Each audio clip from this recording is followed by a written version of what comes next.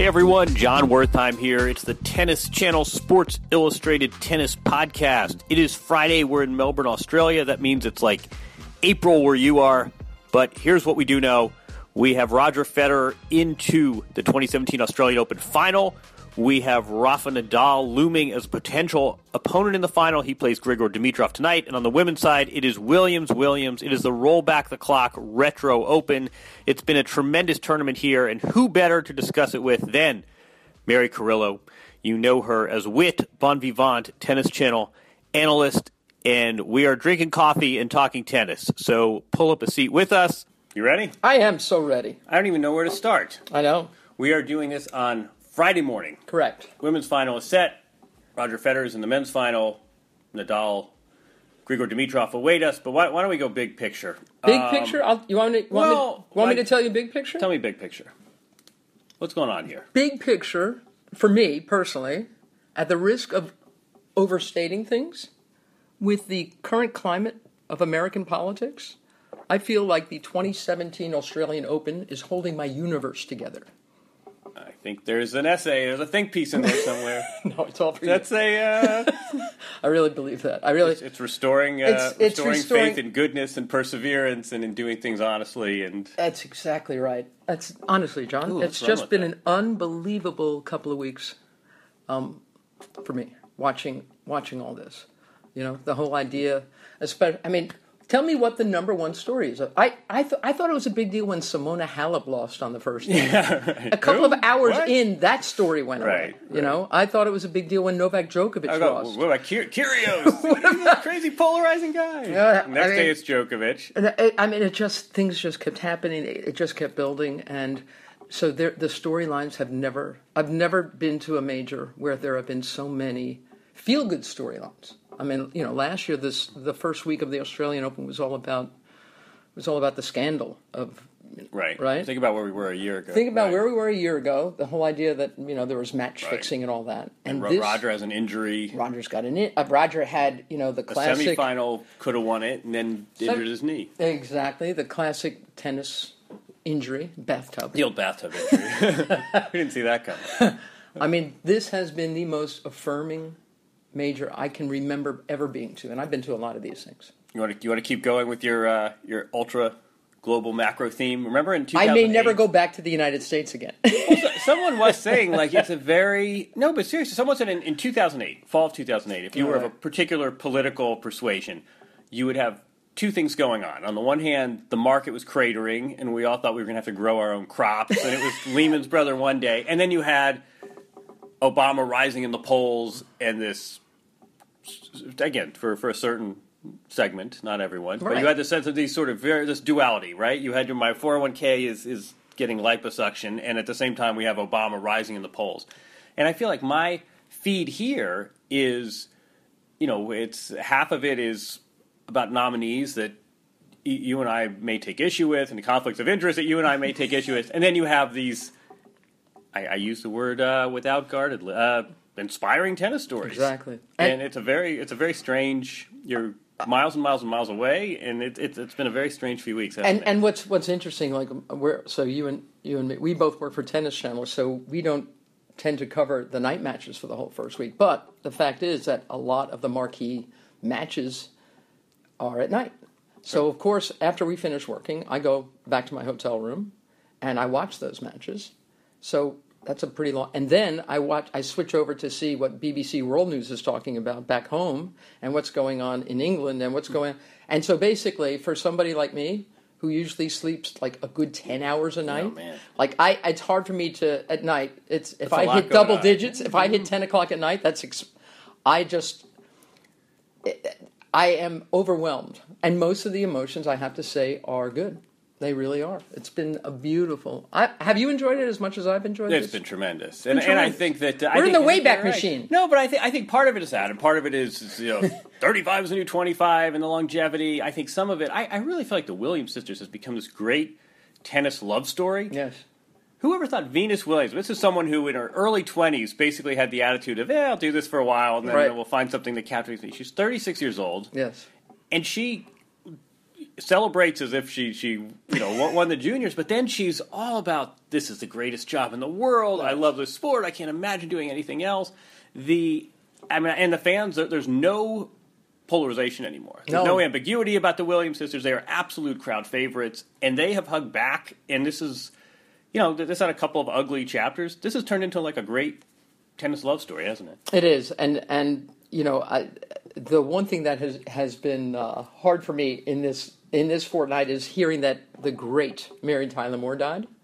That hit me hard because I just thought she's this iconic pioneer, and she did so many. If you read the reaction from the whole world of women, that was the one they looked up to. Every, and I watched. And I pitched this to Tennis Channel. Probably won't get to happen, but I love the idea of all of us getting together and singing "Love Is All Around" to her. Roger Federer. We saw Roger Federer and his.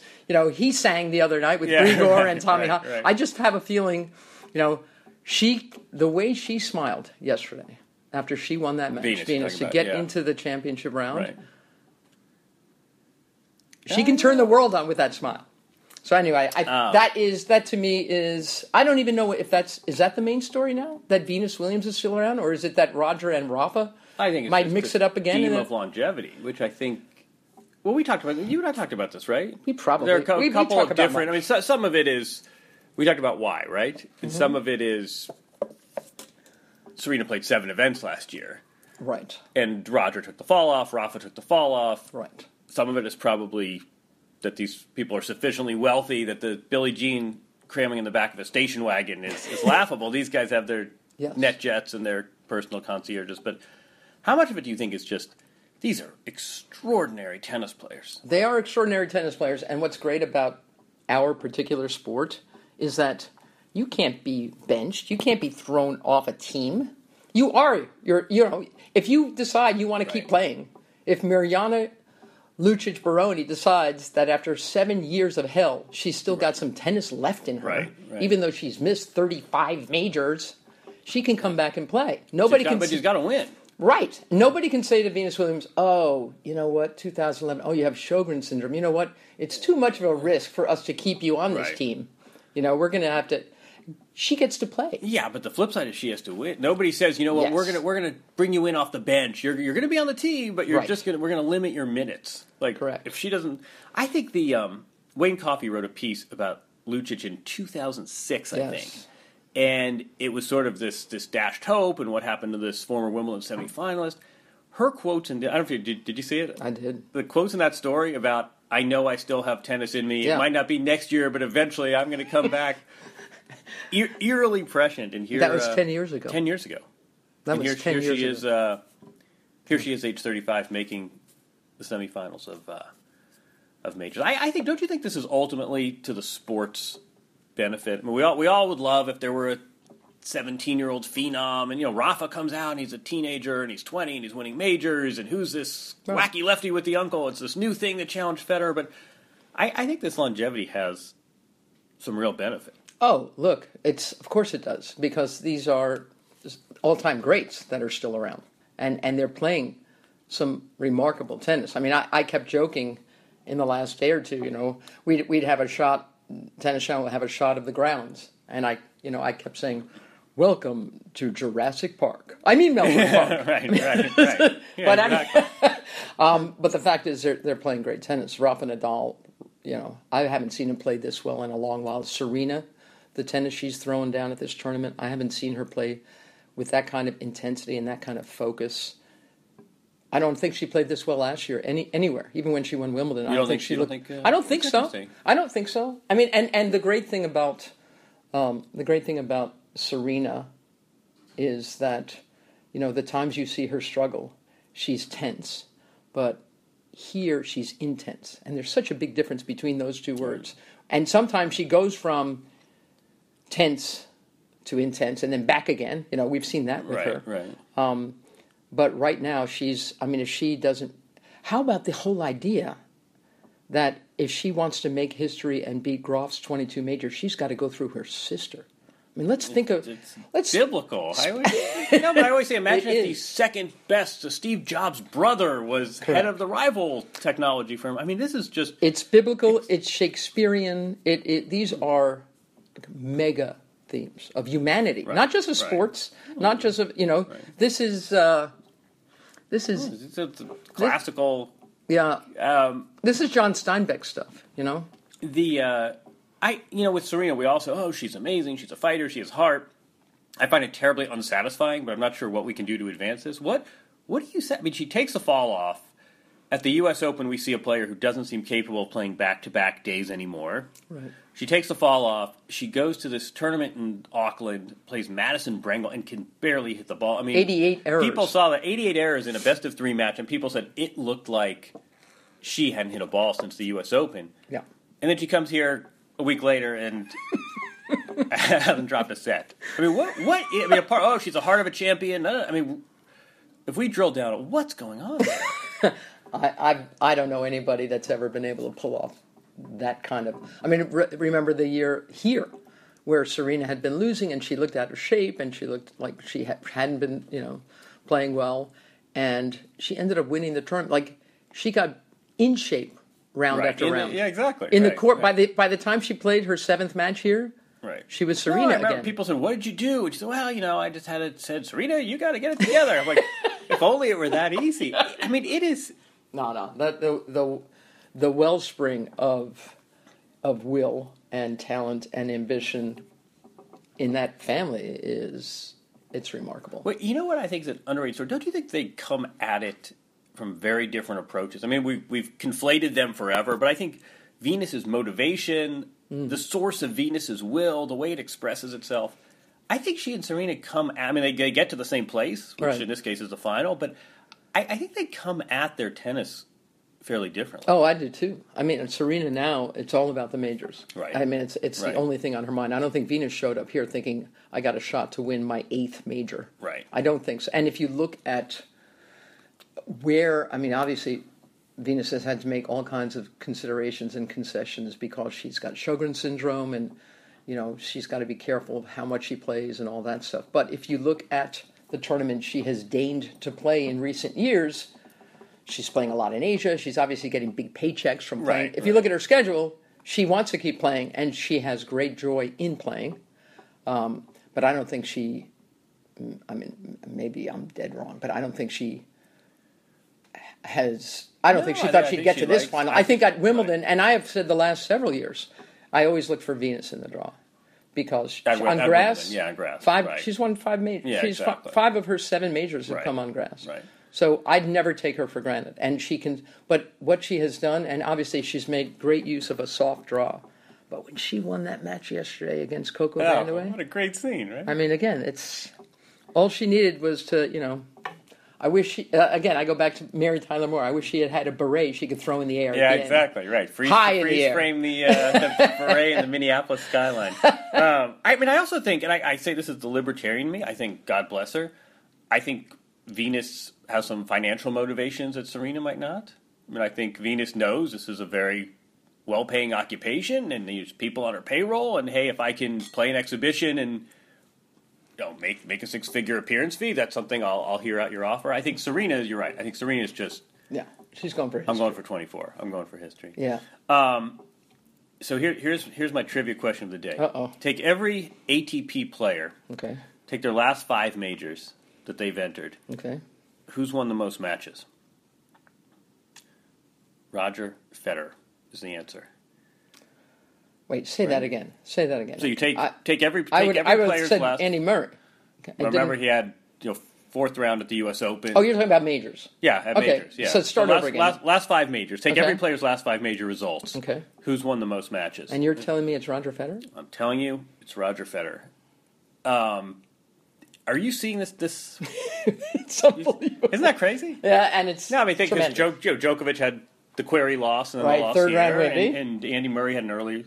Roger Federer's last 5 results. Right. Semis at Wimbledon. Semis here a year ago. Remember, he didn't play the French or the U.S. Open. 2015 final U.S. Open. 2015 final Wimbledon. So he's gone final, semi, minimum final here. That's What are you trying to say? we keep saying, that this is the capstone of his career, and I wonder if the other approach is there was a knee injury he had to contend with, but his results in majors are the guy posts as good as anyone. The guy posts exactly. Yeah. We don't know who his final opponent is. You think, but hypothetically, you think he beats Nadal in the winner take all? Yes, I do. No. I think Nadal. If it becomes Nadal Roger, I'd have to give the benefit to Rafa just because of the matchup. We've seen this so many times. Grigor Dimitrov, by the way, it's that old. Thank God he doesn't have to deal with baby Fed anymore. People comparing. And what's that old Yogi Berra line? If you can't copy them, don't imitate them.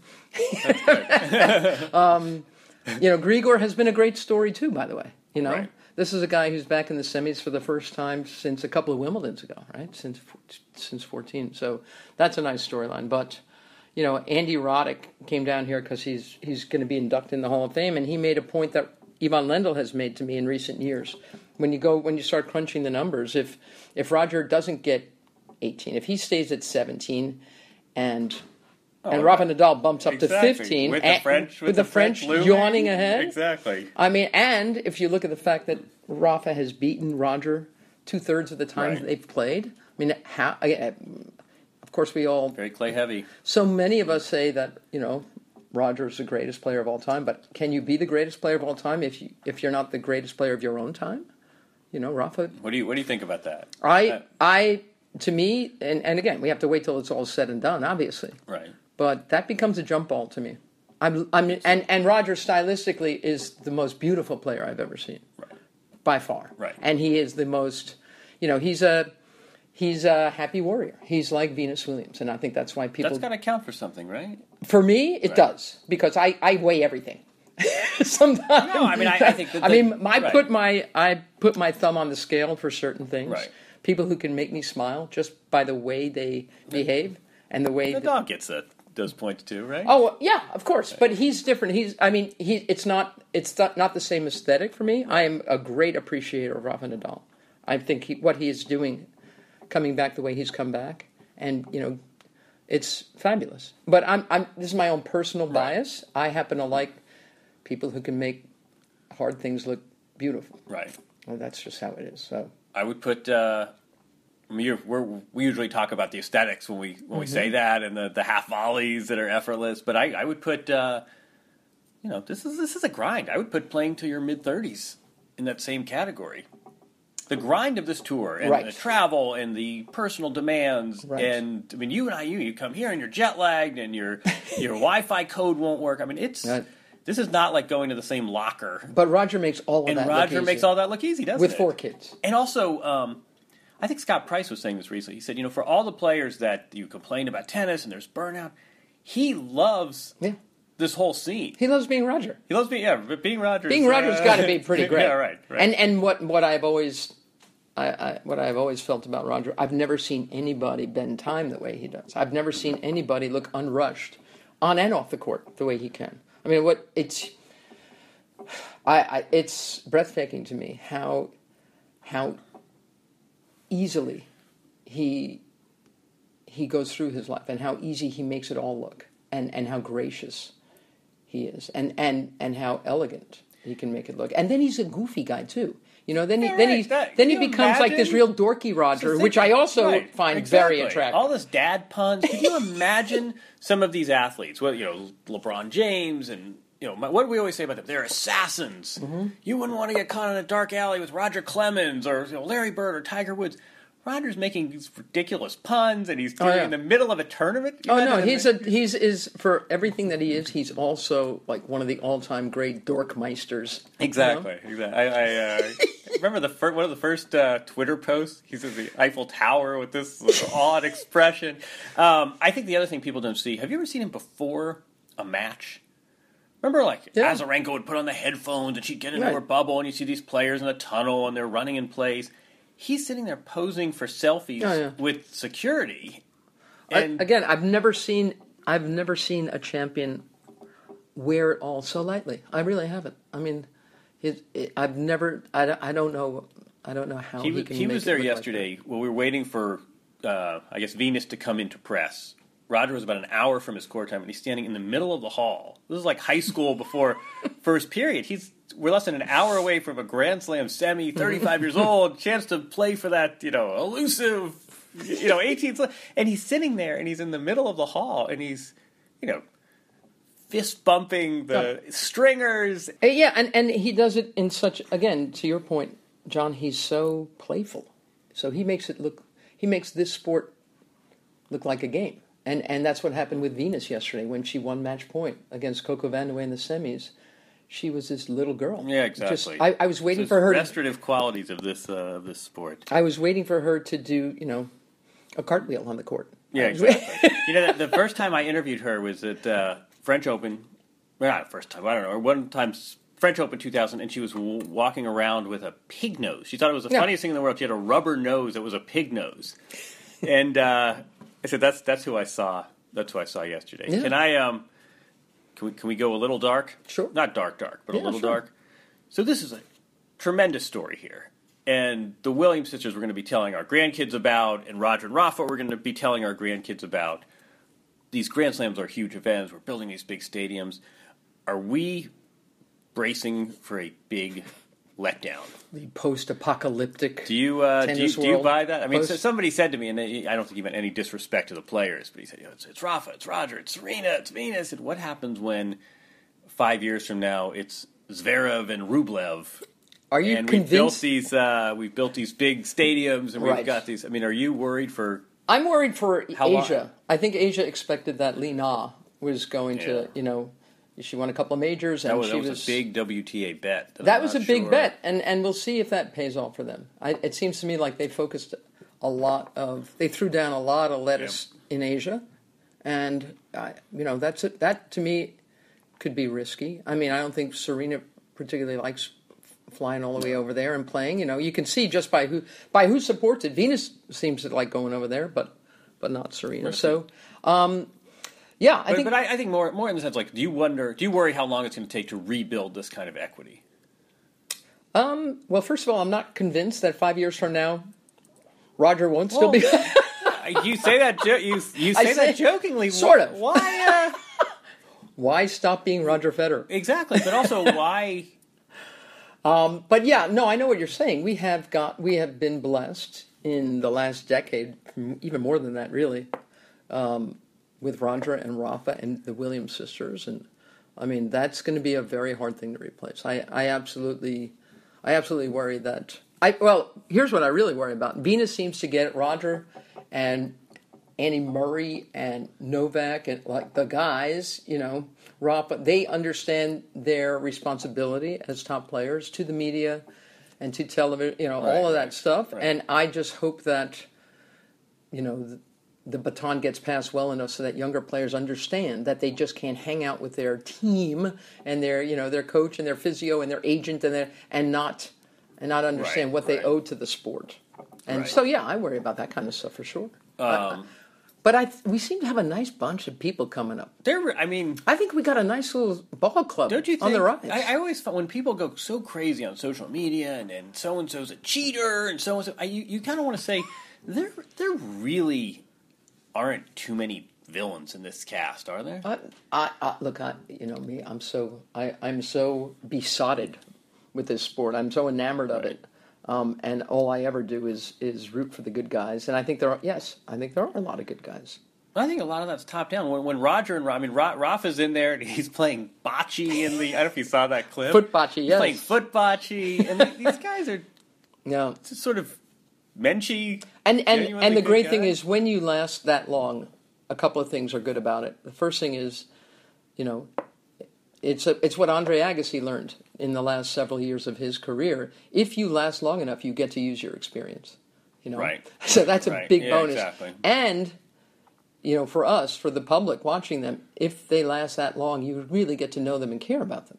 You really get to feel like that's what I mean by the equity. Who they are. Yeah, that's what I mean by you built all this equity. Yeah, I mean, if you're going to play, and Venus and Serena, Roger, these guys have been around a long while. We feel like we know them. We want to cheer for them. We want to see them bump up against each other, and Yeah, I think. I think you don't. You also feel like that you get perspective that somebody takes a shot at you on a TV commentary, or you have a bad loss. I think when you're Rafa and you're Roger and Serena and Venus, you know what? It's all they know what to do with that. Exactly. They know this is not going to beset me for 6 months. Oh, no. I mean, they're too smart for that. Right. I've never felt like...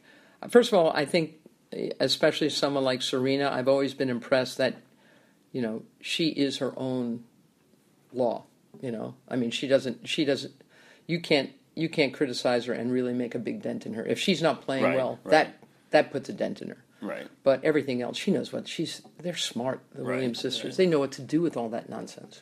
Can you believe if I said to you 6 months ago, yes, we were going to be talking about the 2017 Australian Open and scarcely reference Novak Djokovic? Yeah. You would tell me. I'd say you're. What the hell's going on there? You meathead! How can that possibly be true? Right. No. Yeah. Isn't that something? He went. I honestly thought last year that he had a real shot at lapping the field. Right. And it'll be interesting to see what he can come up with now that Rafa is back and Roger's back and Andy. I still have great faith in Andy Murray, who I got to talk to Judy Murray. Oh, right. Earlier this week, John, and I've wanted to speak with her for so long, and she was supposed to give us a half hour, and 90 minutes later we were still talking. I mean, that woman is terrific. Bullet points. What did you give us? Just about she talked about. I asked her, what kind of big brother is Jamie? What kind of little brother is Andy? What kind of father is he? What kind of, and she just gave tremendous answers. And she talked about, I said, if there's one thing, if you wake up in the middle of the night smiling, what are you smiling about? And she said the Davis Cup a couple of years ago. She said there was... That's a great question. Well, she said and obviously it was because both her sons were in it, and Leon Smith, who she treats as another. She's the architect. She's the architect, and the semis were played in Scotland. In Scotland. And there were 8,000 people there, and it had when she was growing up, there were no indoor courts in Scotland, And she's looking around and seeing this appreciation and it was this big international event, and she said, and there are my boys on the court. I mean, come on. So I do think, all of which is to say, when people like her are around trying to make the sport healthier and more important and making it better for women, and again, I still think Andy's going to be a major force this season. He'll be around for years longer. Right. I'm not that worried. I think we got a nice thing going. Yeah, and you know what? They always hold these events. There's always going to be a champion after 7 rounds. It's not like they say the Big Four have retired. Forget it. We're closing up Wimbledon. There's always going to be a new winner. But honestly, everyone keeps talking about the Big Four. So there were 4, okay, and then there was just Novak, 2011. There was just the big one. Right. So I stopped talking about the Big Four. In 2015 too. Right? And in 2015 there was the big one. Right. And in 2016 there wasn't the big one anymore because Novak won one, but Stan Wawrinka wins another one, and you know what I mean. So Andy wins Novak one. had the first half of the year that was brilliant, and then so I think we have to stop talking about the Big Four. I think we have to. It's on a year by year basis. I think the Big Four hasn't been true for a long time. Really? Yeah, I really do. Look at the consistency though of this was Andy Murray's earliest loss at a major since 2008. Right. I mean, winning slams, and I think you're right. But I think that's what I'm talking about. In terms of reliability. Oh yeah, no. These guys again. I love people who show up, and again, you know, I know that you're pretty fascinated with Nick Kyrgios. And again, he had you really are. It's so funny because you and I think, disagree a little bit on this. We absolutely disagree. His camp thinks I'm the devil. I mean, I feel like I'm this guy's great defender. Yeah, I can't even imagine what his camp thinks of me. My point is that, you know, when you look and see who is still around at this tournament, okay, Venus, Serena, Rafa, Roger, you know, Grigor, who's worked so hard to get himself back in this conversation. Right. What doesn't Nick Kyrgios see? What doesn't at some point doesn't he have to take a long, hard look at that and say, look how much harder they're working. Look how much harder they care. Look how much harder they. I got a few more years to That's enjoy fine. the good life. That's fine, John. But here's the thing. No, you're right.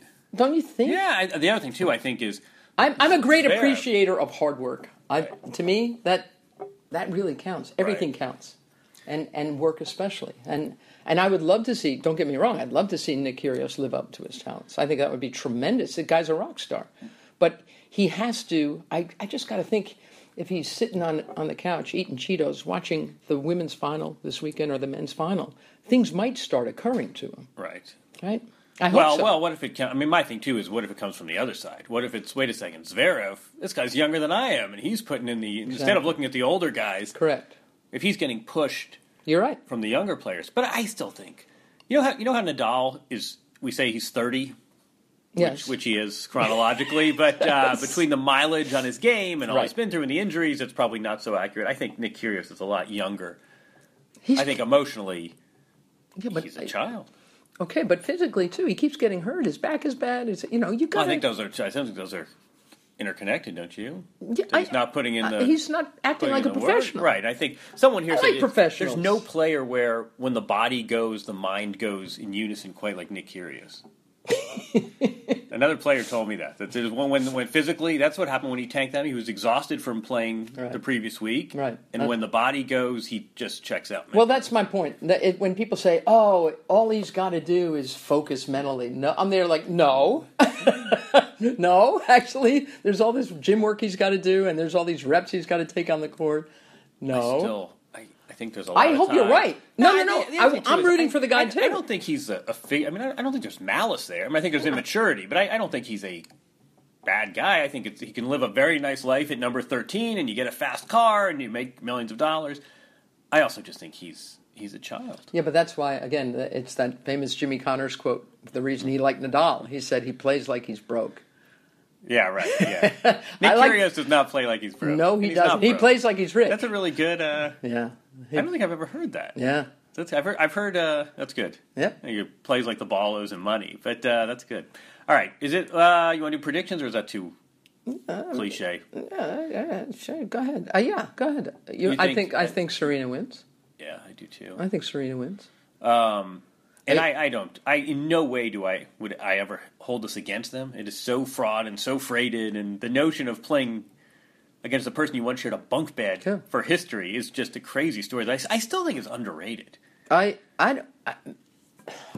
not. Not just in sports. Personally, I don't think it's. I mean, I have always been consumed with that. I mean, that is one of the all-time great sports stories. I think it's great stories. I mean, it's a global sport. I mean, think about the pool. Just from a probability exercise, this is Jeff Bezos' brother, Chuck, owns is the CEO of Google. I mean, it's just there's nothing like this. No. No. So that's the women, and on the guys' side, I think if Roger plays Grigor Dimitrov, Roger gets to number 18. If Roger plays Rafa Nadal, I think Rafa might get to 15. It's interesting. I just thought about this. Rafa gets basically gets the same match twice in a row. Right. Yeah. I mean, with some. If you can't copy them, don't imitate them. Exactly. But and again, this is my favorite part of the 2017 Australian Open. Every single storyline is good. Every one, no matter what the outcome. There have been so many great storylines. No, you're right. You can't go wrong. You cannot go wrong. If Mirjana Lucic had figured out a way to beat Venus, that would have been an unbelievable story. Right. If Coco, if Coco had all this crazy, if Zverev had kept going, either one of them. Well, I think Dimitrov is a nice story. There's this guy, he's burdened by we haven't even talked about burdened by expectation, goes to number 40, has these celebrity distractions, and now here he is. That's what I'm saying. There are no bad storylines. This someone tweeted me yesterday. I love this, and I wish I had it in front of me. I'd quote it verbatim. But he said, "This story writes itself with magic and mystery. For all the craziness and all the cockamamie, the conflicts and the rules, this no sport has this sense of irony and mystery and magic, does it? That's why it's my favorite. That's a great place to stop. All right, I'll see you out there. Huh? Thanks. See you in a few. Pleasure. All right, that does it for this week. Again, great tournament here from Australia. Special thanks to Mary Carillo for drinking coffee with me and talking some tennis. Again, this is the Sports Illustrated /Tennis Channel tennis podcast for this week. It's the final weekend at the Australian Open. It's been a great tournament. Thanks to Mary. Thanks to our trusty producer, Jamie Lasanti, back in New York. Enjoy the weekend of tennis, everyone. We'll have a new guest next week. Enjoy the tennis.